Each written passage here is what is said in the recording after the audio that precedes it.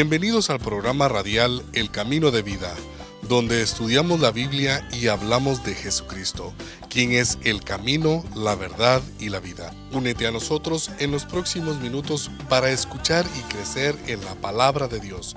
Ahora con nosotros, Pastor Kyle Bauer. Bienvenidos mis amigos al programa radial El Camino de Vida. El gran líder de Israel, Moisés, ya murió cuando Dios encargó a Josué a liderar al pueblo de Israel hacia la tierra prometida. La misma tierra que Dios prometió a los descendientes de Abraham, Isaac y Jacob hace casi 500 años antes del tiempo de Josué. Esta tierra de promesa fue un lugar escogido de Dios para bendecir y dar habitación a su pueblo. Es una tierra fluyendo con leche de miel y provisión y abundancia y bendición. Una tierra tan llena de bendición dada por Dios y tan fructífera nos recuerda de Adán en el huerto de Edén. Dios comenzó la vida humana en un huerto de bendición, de abundancia y de provisión, tal como la tierra prometida. Dios comenzó la vida humana en un huerto de bendición y de abundancia y provisión. Y luego Dios metió a su pueblo en un lugar lleno de la misma bendición.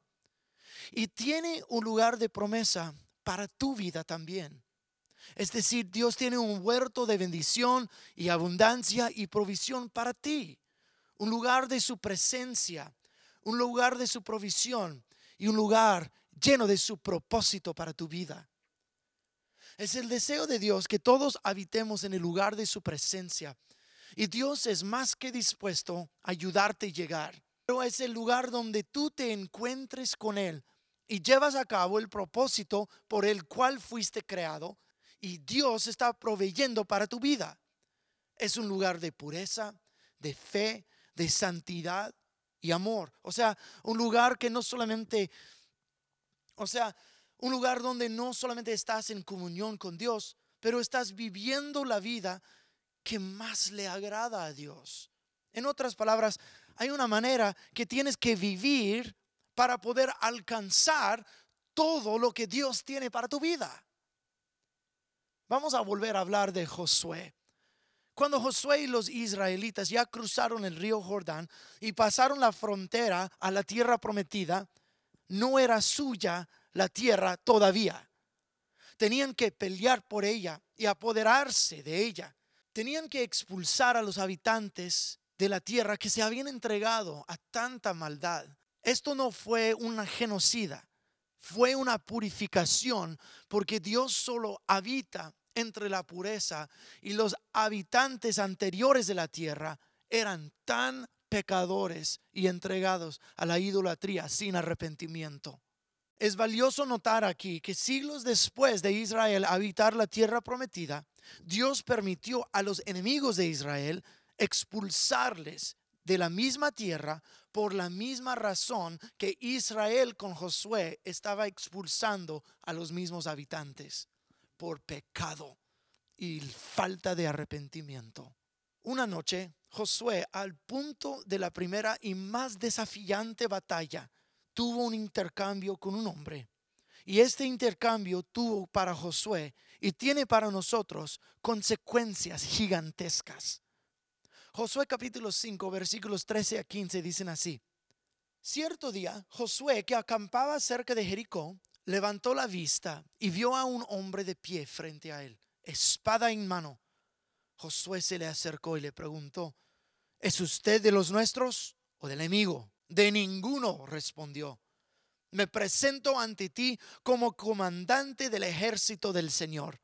Entonces Josué se postró rostro en tierra y le preguntó: ¿Qué órdenes trae usted, mi señor, para ese siervo suyo? El comandante del ejército del Señor le contestó: Quítate las sandalias de los pies, porque el lugar que pisas es sagrado. Y Josué le obedeció. No es casualidad que este hombre se le apareció a Josué cuando él estaba por conquistar su tierra y apoderarse de la promesa de Dios. Pero estar a punto de batalla, la pregunta de Josué fue lógica al comandante: ¿es por nosotros o por nuestros enemigos? siendo el comandante del ejército de Dios, apareciéndose frente al líder del pueblo de Dios, yo supondría que la respuesta sería sencillamente sí, claro que sí, somos de los suyos. Sin embargo, la respuesta del ángel es media críptica, pero es algo exactamente lo que Dios diría. No es que Dios está haciendo juegos o quiere ser misterioso o quiere confundir a la gente, pero lo que Dios sí hace es retar nuestros prejuicios y falta de entendimiento. La respuesta que dio, diciendo que no soy ni de ti ni de ellos, nos da un entendimiento mucho más claro de quién Dios es y lo que requiere de su pueblo. Aunque la pregunta de Josué fue lógica, fue la pregunta incorrecta. La pregunta no es si Dios está de nuestro lado, sino si estamos nosotros de su lado. Tú que me escuchas, tal vez tú pienses, claro que soy del lado de Dios, pero yo quiero retar tus suposiciones. Puede ser que no estés tanto del lado de Dios como tú pensabas. Hace unos años yo conocí a una mujer que estaba obviamente embarazada. Durante la plática me enteré que tenía 7 meses de embarazada. Le pregunté de su esposo y ella replicó que ella y su novio estaban en unión libre. Le pregunté si se iban a casar y me dijo que no sabía, porque ella es católica y él cristiano, y para ellos dos su religión es muy importante. Cristiano o católico, tenemos la misma palabra de Dios, la Biblia, que dice que vivir en unión libre es pecado ante Dios. Y Él creó al hombre y la mujer a unirse en matrimonio. Pero la ironía de esta historia es que si su fe de veras fuera tan importante, entonces porque ella y su novio estaban viviendo de una forma que le deshonra a Dios. Esta forma de vida se llama sincretismo. Es el escoger entre varias diferentes religiones y formas de pensar, y como un rompecabezas compones tu propia forma de vida. Muchas personas hoy día que profesan seguir a Cristo Jesús, sean católicos o cristianos, como dije anteriormente, tenemos la misma Biblia y el mismo Salvador. Muchas personas quieren agregar un poquito de Diosito a su vida personal.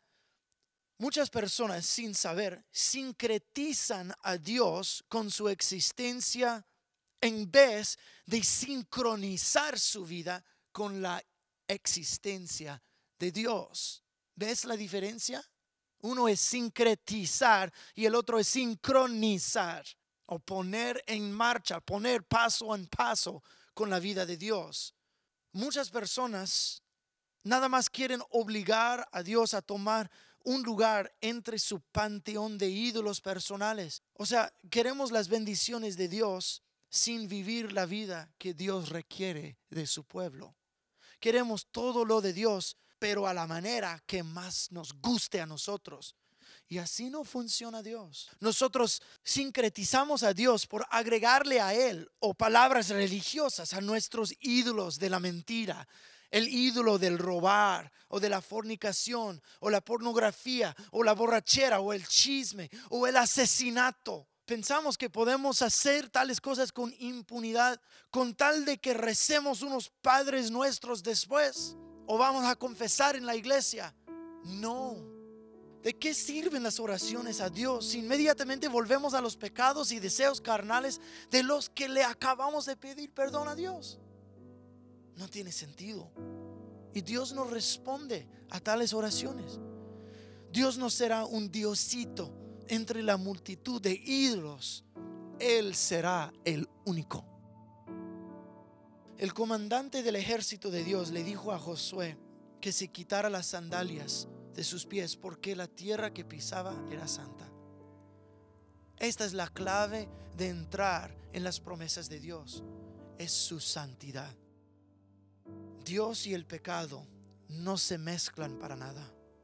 Sería igual intentar mezclar la infidelidad y un matrimonio feliz. Es imposible. La santidad en su forma más sencilla quiere decir que es algo apartado para un uso especial. Dios quiere una relación con cada uno de nosotros, pero tenemos que apartarnos para Él y solo para Él. Vivir en las plenas bendiciones de Dios requiere que estemos de parte de Dios, viviendo en su santidad. Tal como Josué quitó sus sandalias de sus pies, tenemos que quitar todo lo que nos haya desensibilizado a la presencia de Dios. Tenemos que vivir una vida que es comprometida a vivir en pureza, en santidad, frente a Jesús.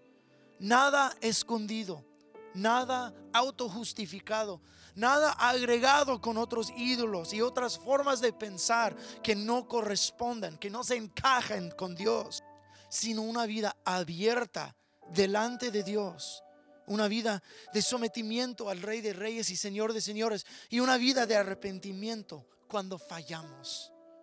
Hay una manera muy sencilla de que te puedes poner del lado de Dios para poder entrar la plenitud de sus promesas. Recalco, la pregunta no es si Dios está en nuestro lado, sino si nosotros estamos de su lado.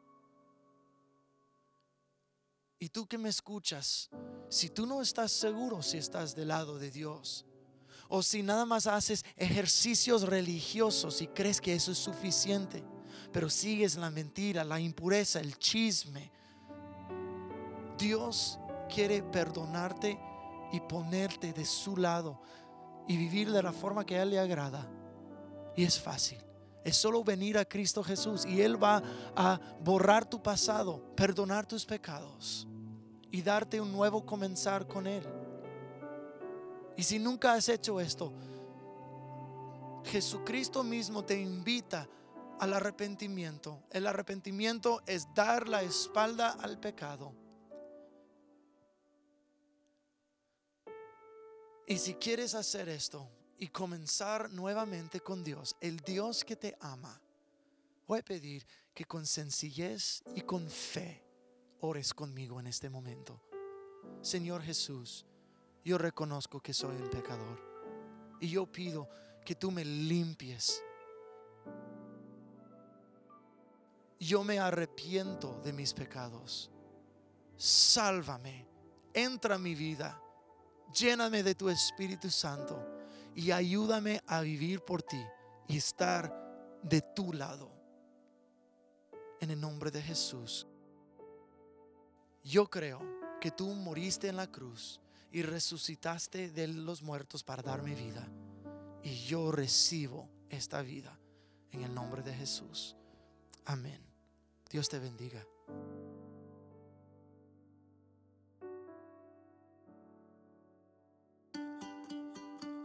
El Camino de Vida es un programa del Ministerio de la Iglesia en el Camino Santa Clarita. Si este mensaje te tocó, puedes volver a escucharlo en nuestro sitio web www.laiglesiaenelcaminosantaclarita.com. También ahí puedes escuchar las prédicas de cada semana de Pastor Kyle Bauer. Si a través de este programa Dios te ha administrado y si hay una forma en que podamos orar por ti o si recibiste a Jesucristo como tu Señor y Salvador, queremos saber y llevarte en oración. Escríbenos utilizando las mismas siglas de la Iglesia en el Camino Santa Clarita, lieecsc@yahoo.com. O puedes ir al mismo sitio web y buscar el vínculo para contactarnos. O si prefieres enviarnos una carta, nuestra dirección es 24315 Cinema Drive, Santa Clarita, California, 91355. Gracias por escuchar y por abrir tu corazón a la palabra de Dios. Hasta la próxima.